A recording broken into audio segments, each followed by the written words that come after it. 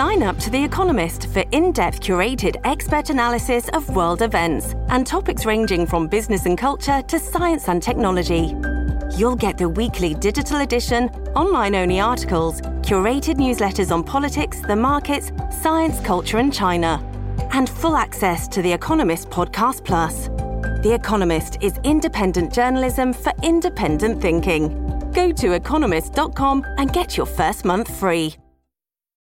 This episode is brought to you by Shopify. Whether you're selling a little or a lot, Shopify helps you do your thing, however you cha-ching. From the launch your online shop stage, all the way to the we just hit 1 million orders stage. No matter what stage you're in, Shopify's there to help you grow. Sign up for a $1 per month trial period at shopify.com/special offer, all lowercase. That's shopify.com/special offer. Hello, everybody. This is Marshall Poe. I'm the editor of the New Books Network. NBN listeners like to read books and buy them. So we thought we'd tell you that right now, our friends at Princeton University Press are having a remarkable site-wide sale. You can get 50% off books, including ebooks and audiobooks, with the code 50, F-I-F-T-Y, at checkout until May 31. You can save some real money on Princeton University Press books. I encourage you to go there and check it out. Welcome to the New Books Network. Hello there. Welcome to today's New Books in Education, one of the podcast channels in New Books Network. This is your host, Pengfei Zhao, speaking to you from Gainesville, Florida. Today, I will be talking with Caroline Henrich, Jennifer Darlene Aduana, and Anna Lee Good on their new book, Equity and Equality in Digital Learning, Realizing the Promise in K-12 Education. Well, we all know the COVID-19 pandemic has profoundly changed the landscape of K-12 education in our society. Since last March, many states closed their physical schools and shifted to remote education. The massive shift is historic and unprecedented. Until now, well, we are hopefully seeing the light at the end of the tunnel in our battle against the coronavirus. Millions and millions of students are still learning at home via online learning platforms. It is also because of this shift that digital learning all of a sudden has drawn attention from not only educators, but also general public, from families to policymakers. Over the past month, we have seen concerted efforts to invest in digital learning and improve the required infrastructure. In spite of this unexpected, yet very much welcomed attention from the society at large, digital learning and teaching as a field has existed for a long time. Experts in this field have been documenting and exploring the best practice and required policy supports. Today, I am going to talk with 3 researchers who have been working in this field for a long time. Caroline Henrich from Vanderbilt University, Jennifer Darlene Aduana from the Georgia State University, and Anna Lee Good from the University of Wisconsin-Madison. They just published their new book with Harvard Education Prize titled Equity and Equality in Digital Learning, Realizing the Promise in K-12 Education. The book systematically studies the implementation and best practice of using digital tools to reduce inequalities in educational opportunities and improve student outcomes. Although the book was out right before the start of the pandemic, the lessons, best practice, and insights they highlighted in their book have so much to offer for educators, policymakers, and families to navigate a teaching and learning landscape during and after the pandemic. All right, now let's turn to Caroline, Jennifer, and Anna Lee. Hello, Caroline, Jennifer, and Anna Lee. Welcome to New Books in Education. Thank you. So glad to be here. Yeah, thank you for joining us. And also congratulations on publishing such a wonderful book. It's very informative. Thanks, really appreciate it. Just to get us started, would you like to briefly introduce yourself to our audience? Sure, I can go ahead and get started. This is Carolyn Heinrich. I'm a professor of public policy education and economics at Vanderbilt University, and I've been studying, was previously at the University of Wisconsin, Madison, the University of Texas, Austin, but started this work when I was at the University of Wisconsin, Madison many years ago with my colleague, Dr. Annalee Good. Hello, my name is Jennifer Darlene Adwana. I'm an assistant professor at Georgia State University, and my focus is on the equity implications of online and virtual learning. Welcome, Jennifer. Thank you. Mm-hmm. And welcome, Caroline and Annalee.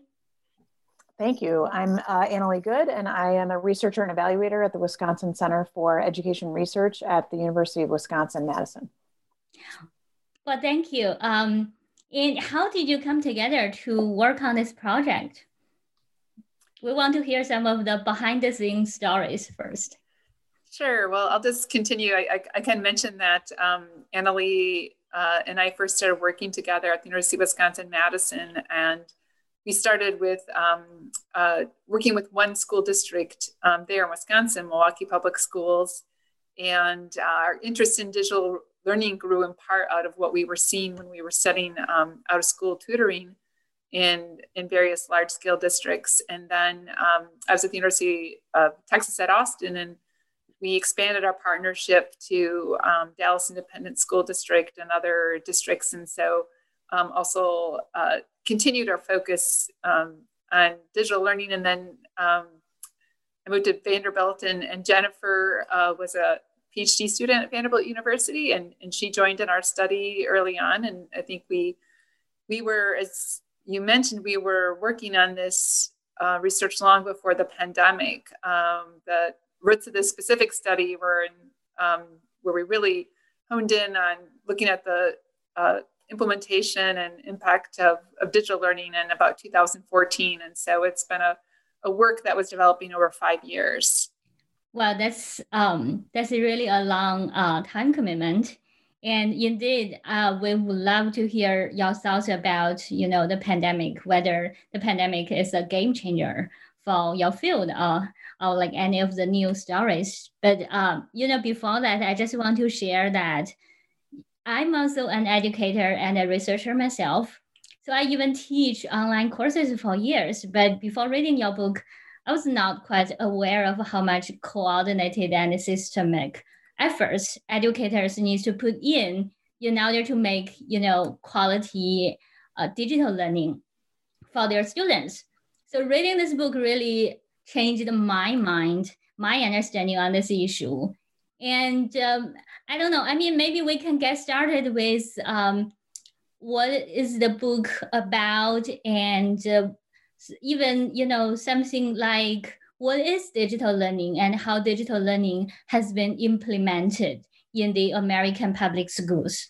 So I'm going to I'm going to say a little bit, and I'm going to hand off to my colleagues too. So one of the things we do in our book is we look at how digital learning is implemented at different levels. And so we're looking at, for example, when, of course, we have some programs at the national level to encourage and support digital learning and the infrastructure, such as internet. And then states often make decisions about things. For example, you may have heard of states discussing one-to-one laptop initiatives for the states. And then local educational agencies also make decisions about, what types of digital tools they want to bring onto their campuses. And then schools also have to make decisions about how to leverage technologies, capacities for the ways in which their student bodies need them. And so we in our book, we look at each of these levels, decision-making about, for example, like I said, what tools do you choose? How do you integrate them? All the way down to the classroom. And so we look at each of these levels and then dive deep into the classroom experience and even into the tools themselves, which Annalee and Jennifer have done a particularly interesting deep dive into recently. So Jennifer and Annalee, would you like to chime in and share your thoughts on this? Absolutely. I can talk about some of the deeper dives we've done into the curriculum. And so we started by looking sort of big picture at policy level implementation at the state, at the district, even at sort of the district or like school level. And we realized more and more just how much sort of these predominantly for-profit vendors were really shaping the educational experiences of students that were interacting with their programs. And so a lot of our more recent work has looked at what exactly the content is that's being taught, how instructors who are predominantly hired by the for-profit companies are sort of shaping that experience and are or are not personalizing content for students. And so a lot of our ongoing work is looking at things like the level of authenticity. Are we actually able to encourage higher order thinking or real world relevance? And what does that look like in an online space? And then moving further into what does cultural relevance and responsivity look like online? And how can we create environments that are able to provide that on a larger scale, provide what we know to lead to higher quality instructional environments for students, and what that looks like when you're not just administering it through a school setting or with an individual teacher, but having to partner with and work with these larger technology-based companies to develop the resources to support that type of learning. Well, thanks. Annalie, anything you would like to add? Yeah, thank you. I was just going to add to the thinking about, like, we do think broadly about what digital tools are. So in thinking about that, it's on a school level, that can include actual hardware, so one-to-one devices, Padlets, tablets, or the software that's used to support instructional spaces that use digital tools. It's also the internet connectivity. So in thinking kind of broadly about what digital tools are, then thinking also about the different spaces pedagogically that lives in. So it can be the curriculum, it can be part of the instruction, it can be part of the assessment process. So I think one of the things that we appreciated about the opportunity to kind of go broadly and deeply into this work is to look at all these different ways that digital tools play out in a classroom. Because sometimes it changes day to day from a classroom, how the digital tools and which tools are going to be used, and how different adults, typically adults in the space, but also the capacity of youth matter, and how those tools are actually enacted and implemented. Well, thank you for sharing this larger picture. I think this is very helpful. And hey, I'm so curious. I'm very curious to ask and to know more about, before the pandemic, this may be a lot of the learning probably was happening in the classrooms. And now, since last spring, since the start of the pandemic, a lot of the learning has been moved to, say, students' homes and maybe in a physically distancing classroom, or maybe even in a learning pouch. So what does that mean to digital learning?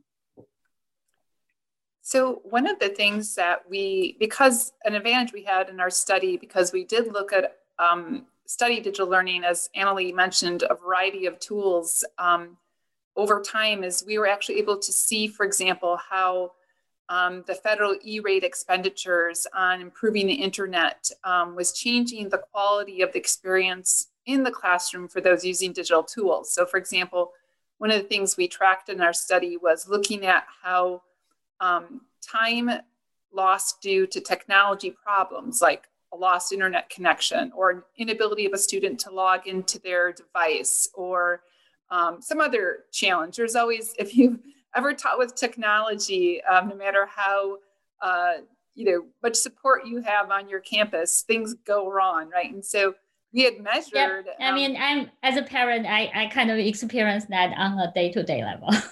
Yeah, and we even experience it in the classroom in our own teaching, and so.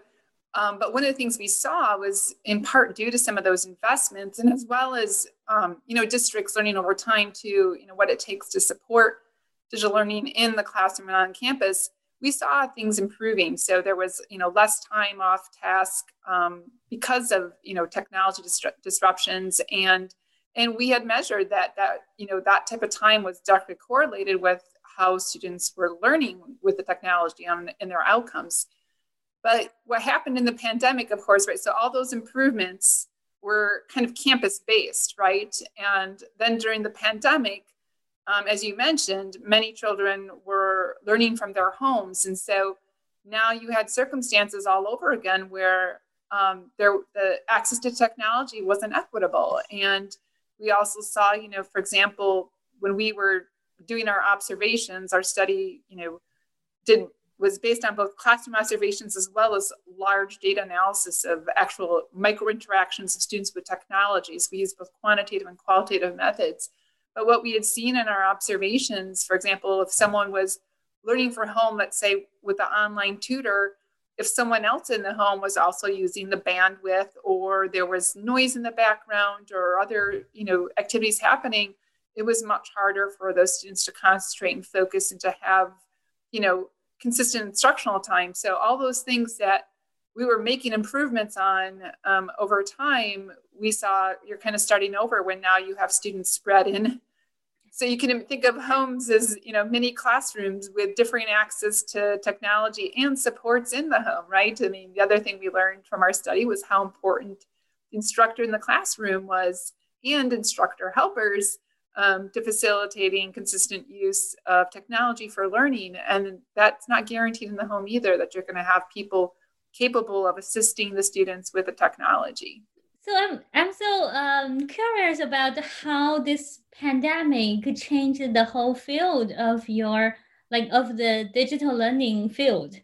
Is it like a game changer, or is it still, have you been seeing some of the new manifestations of the old issues?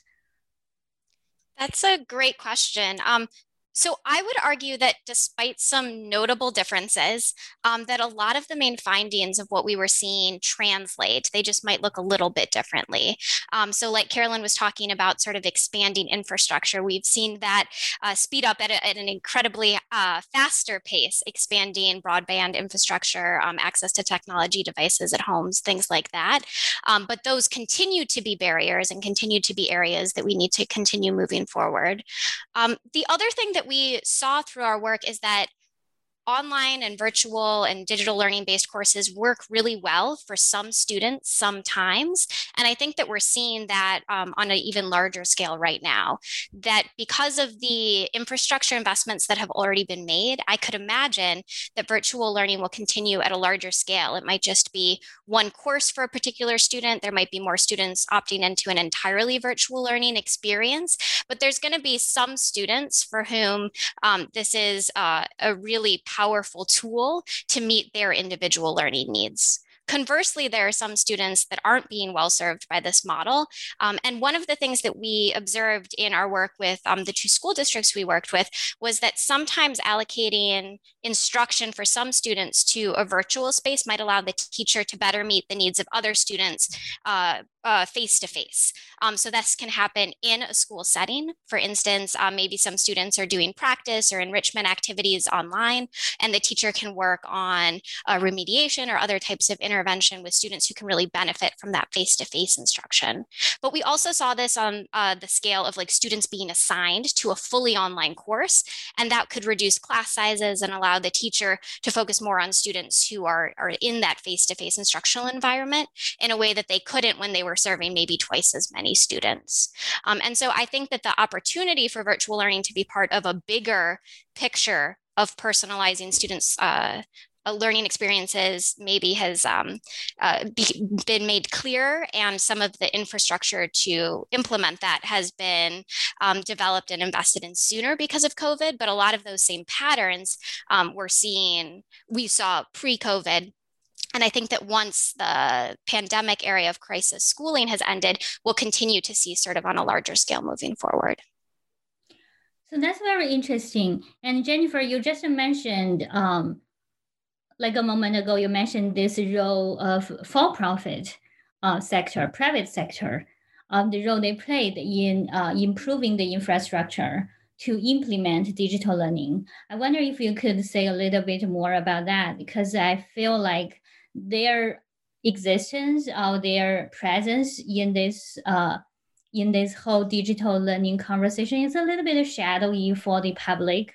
As we know, the government, the state and federal government are making investment, and we know that educators and families, students are making efforts. But what is the role of, say, the for-profit, private sector in improving, in promoting digital learning prior to the pandemic and during the pandemic? So that's a great question, and it's a huge, like, multi-billion-dollar industry, and so it's hard to fully generalize. But I think it is important to note that often there was a for-profit industry in traditional face-to-face schooling that we all experienced growing up in, let's say, the textbook manufacturers, like what is put into a textbook and instructional guides or workbooks that might be provided to support that learning. But a lot of digital learning, in addition to selecting the content and providing instructional guides, is now also hiring and training and providing literal scripts in some cases to the instructors, if there are instructors who are delivering the instruction itself. And so in a lot of ways, we're seeing sort of an incursion into the instructional core of schooling that we didn't see on that same scale in the past. And I think that that's something that isn't discussed a lot, but can have a large implication on students' learning experiences. And so definitely is something that through our work, we've tried to make people aware of and reflect upon the potential implications. That can be used for good. It can be used to scale equitable learning practices, but it can also, if there is a lack of awareness about quality instructional practices or what equity in schooling looks like, can have a sort of oversized negative implication on students' learning experiences as well. So if I understand this correctly, you are suggesting that the private sector's role could really be a double-edged sword in digital learning, in students' learning, and teachers' teaching. What are some of the examples, like concrete examples? Can you give us some of the examples? Oh, I don't know. I mean, which one of you would like to take the question? Sure. I mean, we can talk about that. And Anna Lee, I know, has written on this, wrote on this issue more broadly too. And I'm sure she will want to chime in a little bit. But I mean, so, it's the private sector, as Jennifer was saying, has long had a role in developing content, right, for students to use, whether it's textbooks. And when you go to digital form, right, it's sometimes content, as Jennifer was describing, plus the tool, right? And so one of the things that we learned through our study is that when technology developers create a particular type of tool, whether it's a tablet with embedded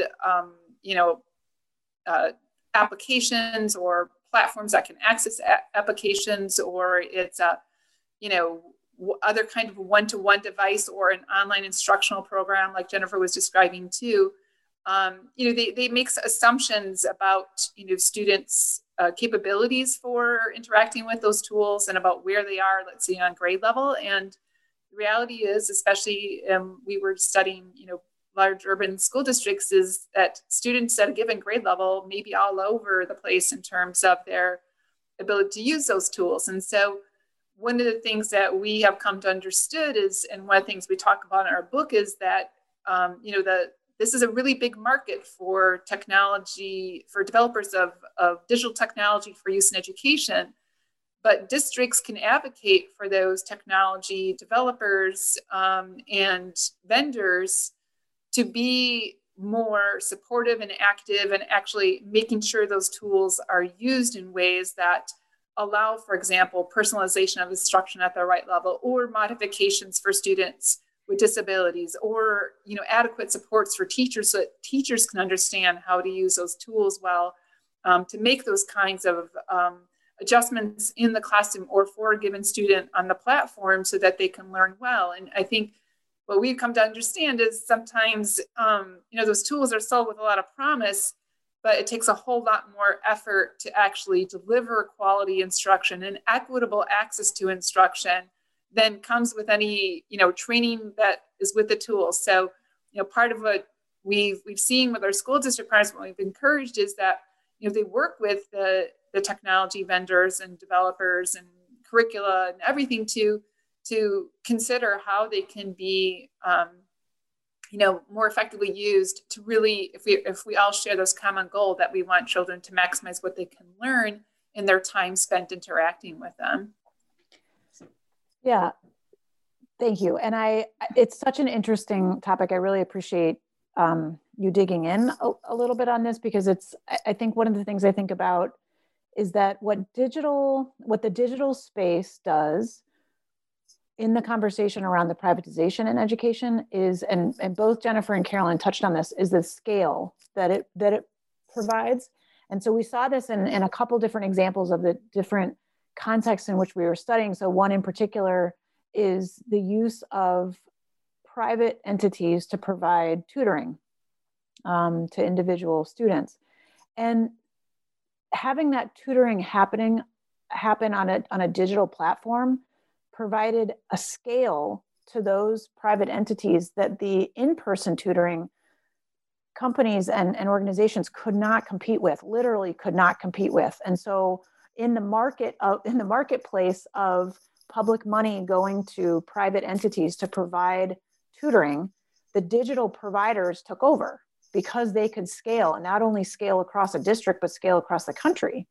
And then some of the approaches, some of the platforms, they could also standardize in ways that then again scale out the reach of it versus the cost of producing it, which is very different. I mean, one-to-one instructional experiences for students are really expensive. That's in person. In person, one-to-one is very expensive. When that changes to remote, that changes the scale, that changes the in economic terms, like the efficiencies of it. So I think that's a really important piece here. And certainly, I mean, in the COVID context, we've seen what happens in the market of privatized services and goods. I think another important piece here is when instruction is digital and when curriculum is digital, it impacts the extent to which there's transparency around it.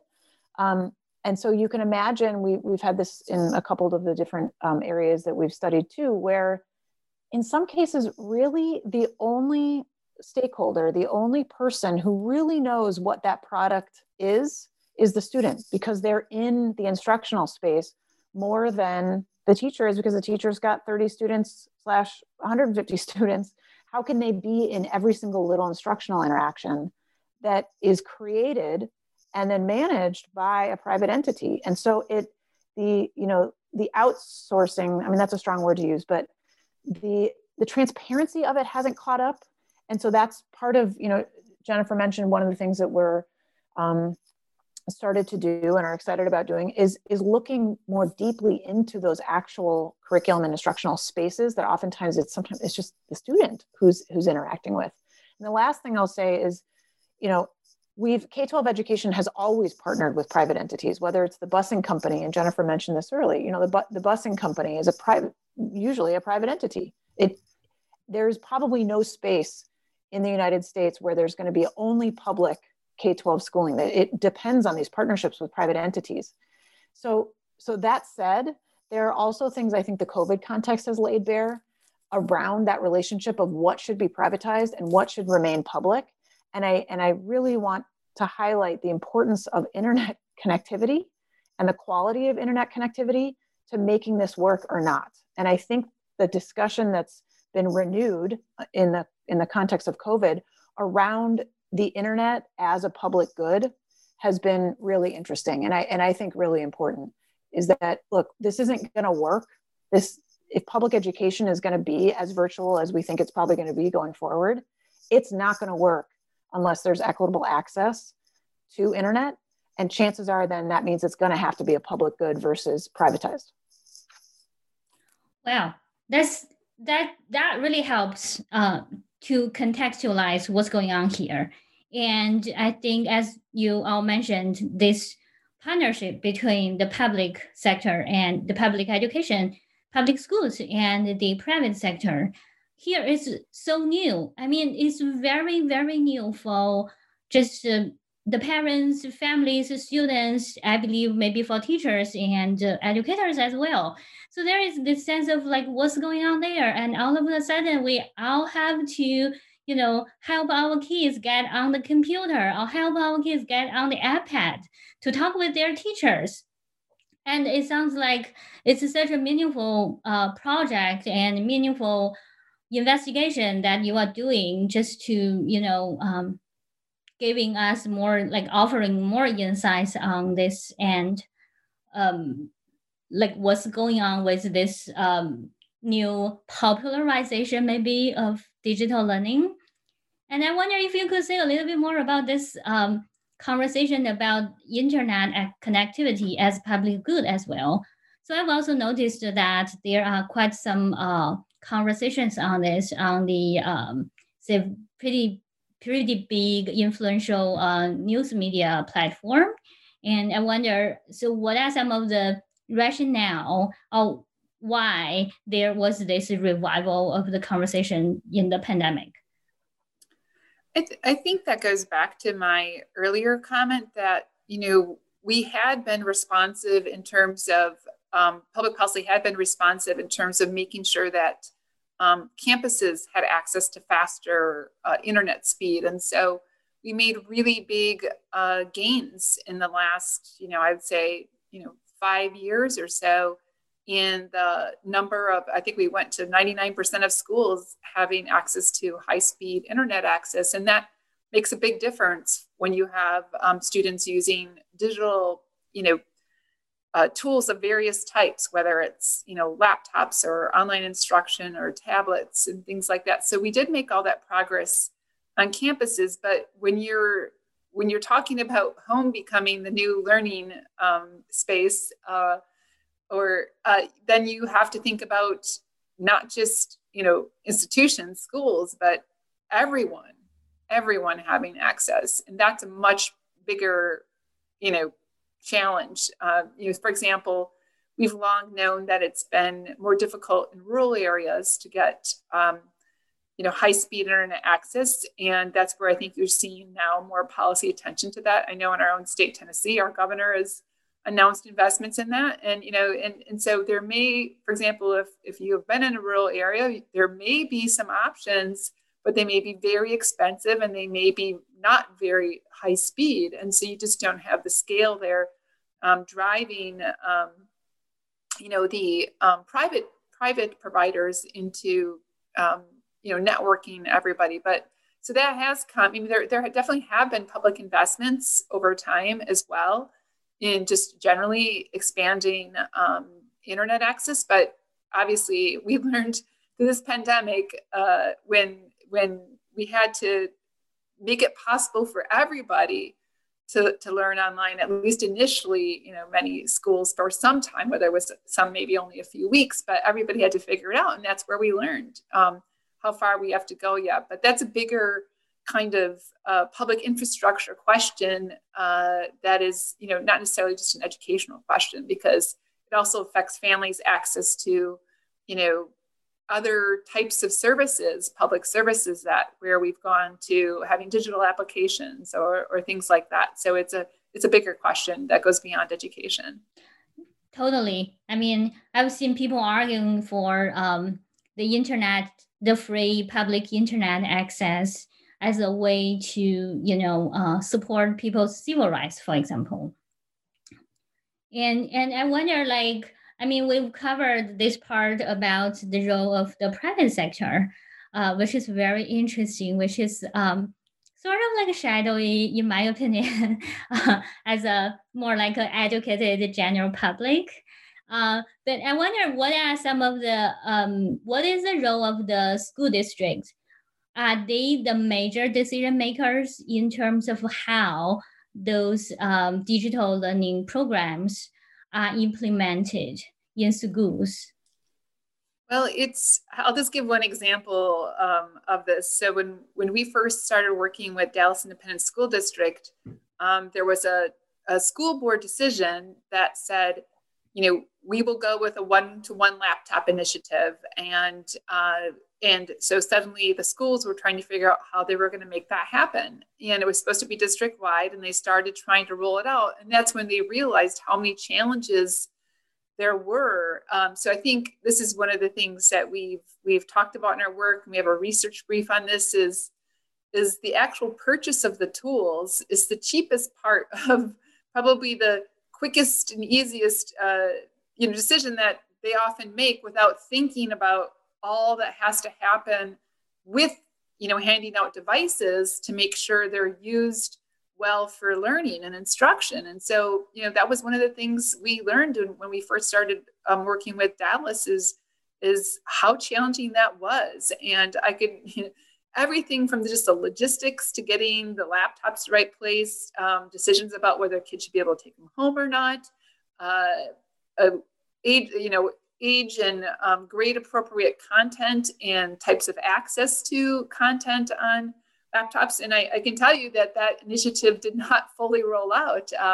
They made some changes, and they ended up working with a foundation partner to actually, they needed that support. The support didn't come from the school board or the district for them to integrate it. They partnered with a local nonprofit foundation that actually helped not only fund costs of devices, but also provided an incredible amount of support to the district and training teachers and seeing how they're used in the classroom, providing models for instruction and training that didn't happen just on, how do you unlock this device and hand it out, but on what is, a good integration and of whatever type of device it is in the classroom learning for that grade. And so that was one of the things we studied in our observations. And we've worked closely with Dallas and with the foundation partner to try and understand, what was working and what was not working in the different strategies they were trying to integrate those tools well. But I think that's one of the things we saw is people think that, the biggest decision is about buying the device. And actually there's so much more that follows that takes so much more work. And sometimes it's often the case that the people who end up, in the classroom implementing it had little to no role in what technology would be integrated when and how, and yet they are, charged with implementing it. So that's one of the things, we document in our book as the different roles that instructors play, how they can be supported, different strategies they used. And so really what we try to do in the book is share and show those things, both what worked and what didn't work to help others who find themselves in this situation where suddenly they're implementing an initiative that they didn't necessarily create or weren't able to have input in thinking through how it would work in the classroom or outside the classroom if you're doing it in a, working with your kids in a different location. You did. There are, I could only imagine how much effort the school districts have to put into in order to make this workable or feasible for families to do this during the pandemic. I've seen, in my kids' school, for example, every a few weeks, there will be this conversation about technology, and any family needs the computer, for example, from the school, and they will have this pickup. This is just one opportunity for the parents to really glimpse at some of the efforts that school districts have been making to make this work. And I just wonder, what was the transition? What did the transition look like? Because there was this big shift last spring from implementing all of these programs in classrooms to outside the classrooms. Maybe within 2 weeks, a lot of schools need to make this transition. But do you have any insights or any stories that you could offer us about on this end? So I think there's a lot of really important ways to answer that question, but sort of building upon that really rich example that Carolyn presented, I think one of the takeaways for a pandemic and post-pandemic world of our book is that we followed this long-term relationship over 10, 15 years with two districts who, in a lot of ways, were early adopters of digital learning. And for that reason, they experienced a lot of pitfalls and a lot of challenges. And we, as a research practice partnership team, worked together to identify what those challenges were and to figure out the best way to sort of work through those solutions. And so our goal in writing this book was that not every school district, not every teacher, not every parent or student needs to start at that sort of ground level and experience all of those same challenges, that we wanted to share that journey of how you work over time to implement a solid program so that other schools can start at sort of a higher level. With that said, we want to acknowledge that the emergency virtual schooling that was happening because of sort of this crisis-driven rapid shift is in no one's idea of what an ideal learning situation should look like. But over time, as we continue to refine and improve and integrate virtual learning is part of sort of this larger idea of the K-12 education system, I think that there's a lot of opportunity to pull from these longer term experiences of the two districts we worked with, along with all of the more recent experience that school districts across the country are gaining through COVID era schooling. Thanks, Jennifer. Yeah, I think it's very interesting to see how the development of the digital learning evolved over the past several years, as you mentioned, and you have been following these two pioneer school districts for almost a decade. And so what are some of the examples about, I think two of the keywords in the book is one is equity, one is quality. I wonder what are some of the examples of promoting, say, equity in digital learning? Let's say if we envision a post-pandemic world, what are some of the takeaway points we could draw from the book to promote equity in digital learning? So I'll just quickly give an example, and I'm sure Annalee and Jennifer might have one as well.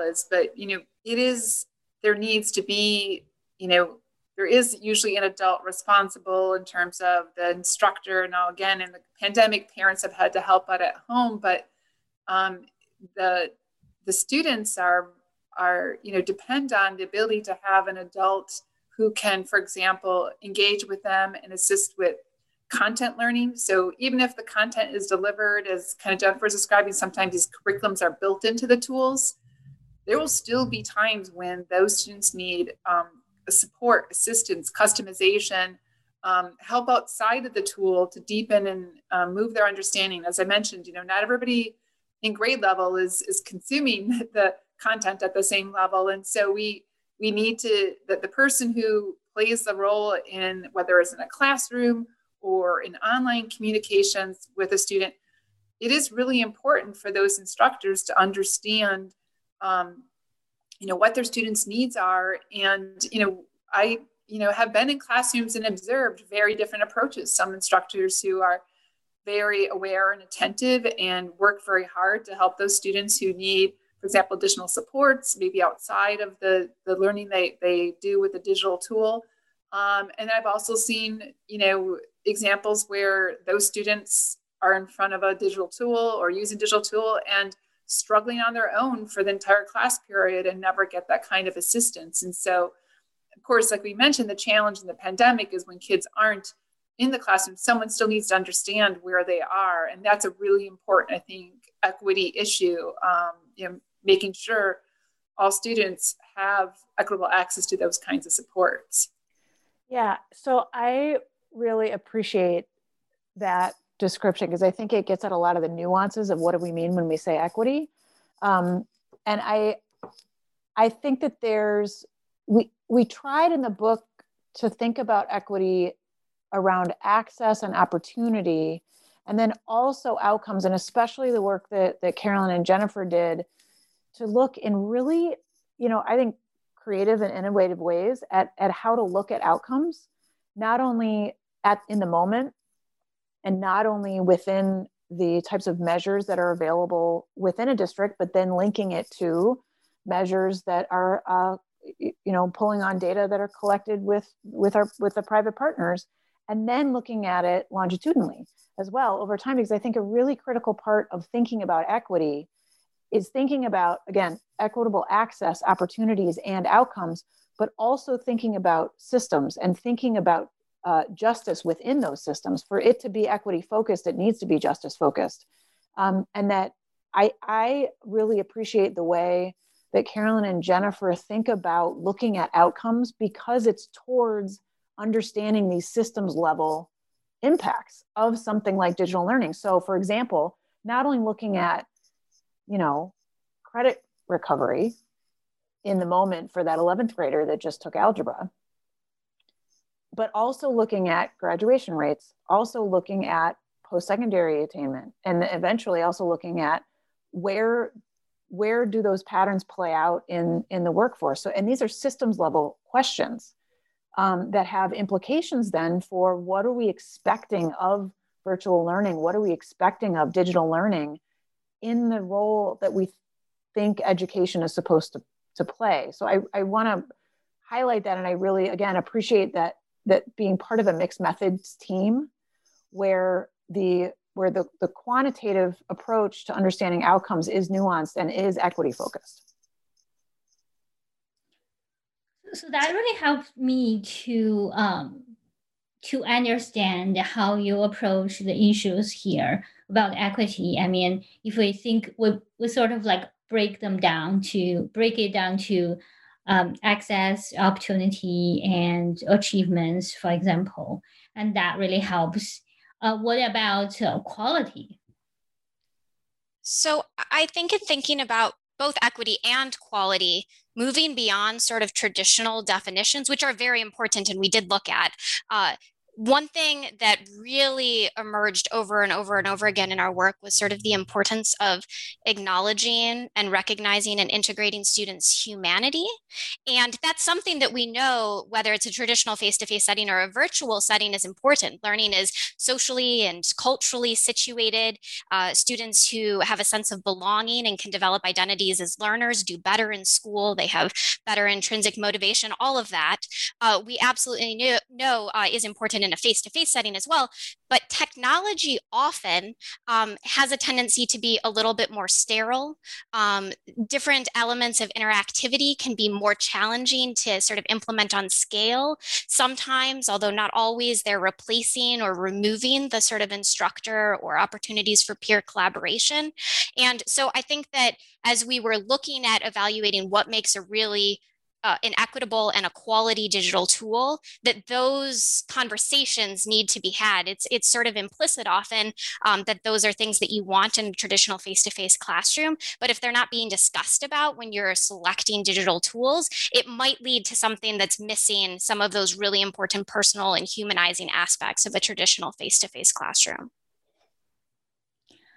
So that's a very important point, as I understand, about this humanizing part. And also, I think it seems that on the one hand, we need to pay attention to these systemic issues. And by looking at that, we kind of need to use the numbers, for example. We need to look at the large scale data set. But then the humanizing part and the part of, supporting instructors and families and students, and also, including their voice in your study. I wonder if you could talk a little bit more about that. I also just want to mention one other aspect of how we looked at quality. And I think it's, so one of the things I mentioned we did hundreds and hundreds of observations across our study districts. And the observation instrument we used was based on what we knew about, quality instructional practices. And so in a prior study, we had developed an observation instrument looking at tutoring, and we adapted that instrument for the digital setting. But, in addition to things like, looking at the actual content, and Jennifer mentioned some aspects of content in our discussion today already that we were interested in, but also looking at how the instructor and student are interacting. So the instructor's engagement, the student's engagement, as well as their interactions between instructor and the digital tool and the student. Also students, what we called, how responsible the student was using the tool as well, in terms of, were they using it for the appropriate things? One of the things we learned is that, students given a tool with lots of capacities can sometimes use it for things that, weren't intended to be part of the learning process. And so we did have an observation stream, which we documented over many, many observations. And we were able to look at, patterns in student use and, what we were documenting in the classrooms. And that was a real fascinating aspect of it. And I think, the human part of it comes in there too, right? Because like we were mentioning, how engaged the instructor is with the students in there, how engaged the student is. And that depends on how the tool is being used, how it's integrated in the classroom. I mean, if you just stick a student in front of a computer and let the computer drive the instruction, you can imagine how long they're going to stay engaged versus, other ways that we saw sometimes instructors using we saw wonderful exemplars of instructors having students learn with each other using the tool, integrating games as way of learning, and also having, a mix of whole group learning and peer-to-peer learning, and, a mix of both the tool and other classroom activities. So there are lots of ways that, the instructional quality can be really exceptional. And then we saw plenty of ways in which it, without those kinds of supports and engagement and strategies employed, it could be not at all engaging process for students, no matter how many capacities the tool has. Well, so that's very helpful in understanding this engagement and instructors and the students' role in this whole picture. And it seems that, it attests to really how much it is needed for us to have not only a big picture, a systemic understanding of this very new digital learning, but also we need to zoom in to look at how it works really for students and families. And I could imagine, for a book like this, offering this very comprehensive picture of the field, it must have like different types of audience. So I wonder if you could say a little bit more about what are who are the intended audience of your book, and what are some of the best ways to use the book? Sure, I can talk a little bit about that. I appreciate how you framed that question. So we hope that everyone would find this book useful and interesting. We really did try to think about different levels of implementation and implementors and practitioners in this. And really, when we were writing the book, talked a lot about kind of the zooming in, zooming out of the classroom level, and then the district level, and then the state policy level, and hoping that there are insights coming out of the book and patterns that come out of the book, and really literally recommendations coming out of the book along those different levels. We really do hope that educators, policymakers, decision makers along all those levels see parts of themselves in the book, and that can see ways that they can inform the work that they do out of the book. So the audience, we did want to write it in a way that people could come in and out of parts of the book and be useful, but also that there's an arc to it, and that it tells a story throughout lots of different case examples and lots of different types of thinking about data and thinking about interaction with digital tools. And we do, throughout the process and then after the process, we've really also tried to create additional pieces or products out of the book as well. Really trying to work on blogs or op-eds or, pieces that will get elements of the book out to different audiences. Because again, back to that equity question, it's about informing practice. It's about changing practice. But it's also about hopefully impacting the systems around that either constrain or facilitate the kind of practices that we would like to see or the kinds of access that we would like to see. So we really do hope that there is a policy and a systems level audience for this as well. Anything you would like to add, Jennifer and Carolyn?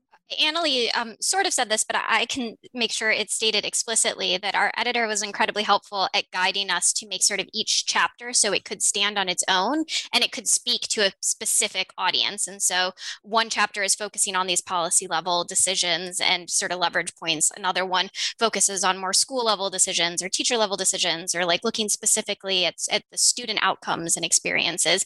And so while we would hope that you would be interested enough to read the entire book, it also, you can pull out chapters that might be most relevant to you and sort of dive in there. And they were meant to be sort of self-explanatory, and that context is explained in each of those places, so that if you need a quick guide in a particular area that you're focusing on right now, you can sort of zoom into that chapter, as well as reading the book more holistically from beginning to end.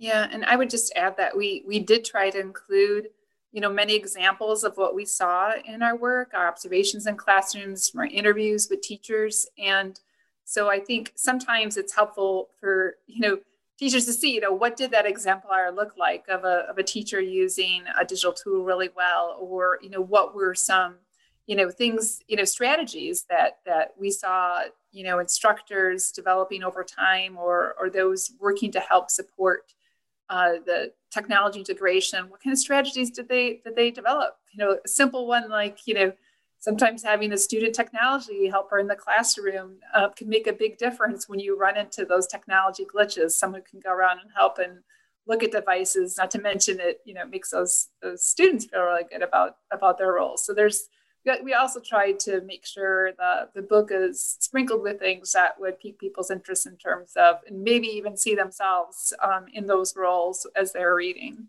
That's super cool.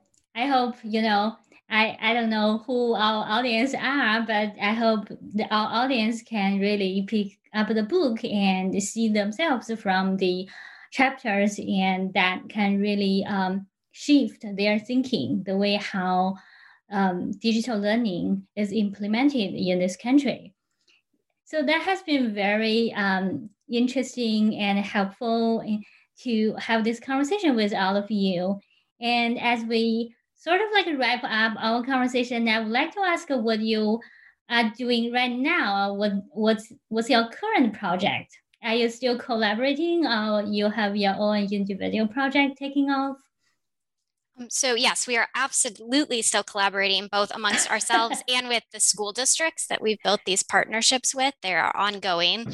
And as we've sort of hinted to along the way, we've been focusing more and more on the sort of direct student interactions with content, and also the sort of humanizing aspect. And so our current work is partnering with not just school districts, but now involving some of the online course vendors in the case of the project we're working on, to not just evaluate what it looks like once students are exposed to it, but sort of go back a little bit and redesign what that online content looks like. How can you make it more culturally relevant? How can you make it more equitable in the design phase? And then working with students to refine and get feedback, and really create a new model for what a online learning environment and course can look like, figuring out what sort of training needs to be provided to in-district teachers to support that type of learning.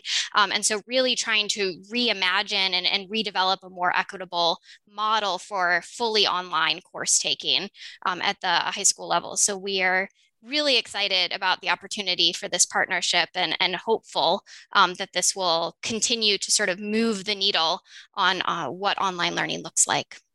That's fantastic. Carolyn and Annalee, would you like to add something here? No, I think Jennifer described it exactly. So thank you. Cool. Yeah, I would just say that, obviously one of the things that a lot of policymakers, I've had conversations recently with people at the U.S. Department of Education, and then our own state policymakers have also been looking at this. Everybody's very concerned about learning loss, and how through the pandemic, how that will be made up. And so interestingly, they're coming back to thinking about things like tutoring, which is, where we started in our study, looking at out of school tutoring and how that was done online versus in person. And so we're kind of recircling back to, what have we learned over time from implementing, ways to help students with extra academic assistance to catch up. And I have no doubt that, online is going to continue to be a platform in which we do this. And we're hoping that we can learn from the years that we've been studying this. And that goes back to 2006 when we first started studying the tutoring in the various ways it's delivered. And so we hope that we can learn from the research evidence. We think that there is a lot to say about what are some guidelines, what are some parameters, and really important that I think we should also share and is included in our book is we did develop, instrumentation. As we mentioned our observation instrument, we also developed like a short walkthrough instrument for, whether you're a school leader or someone else involved in implementation to get an understanding of how technology is being used in your learning environments. And we really think it's important for monitoring to happen, for people to care and understand and watch, how learning is taking place. And so we think that, there are tools out there now. There's a research base that we can learn from. And I really hope that as we move forward with concrete initiatives to address the learning loss from the pandemic, that we keep all these lessons in mind. And we hope that, we can continue to be a resource for others who are contemplating, which direction those policies should move. We know we're in a resource constrained environment as well. And so we have to make, good decisions. And so hopefully that's what we'll be doing going forward. Definitely. Is this a book project or is this more like applied project? I mean, that is what I was just talking about now is essentially an evidence base that we've been developing, like I said, over more than a decade. And so we do have a website. Cool. We have a website for our study we have created links to that in the book and our materials. And then Annalee, I was also sharing with the U.S. Department of Education, our website from our Study of Supplemental Educational Services Implementation Impact, which is still based at the University of Wisconsin-Madison. And so we try to make those materials available. We have numerous, publications are still coming out from our study. Jennifer and I had one come out this week.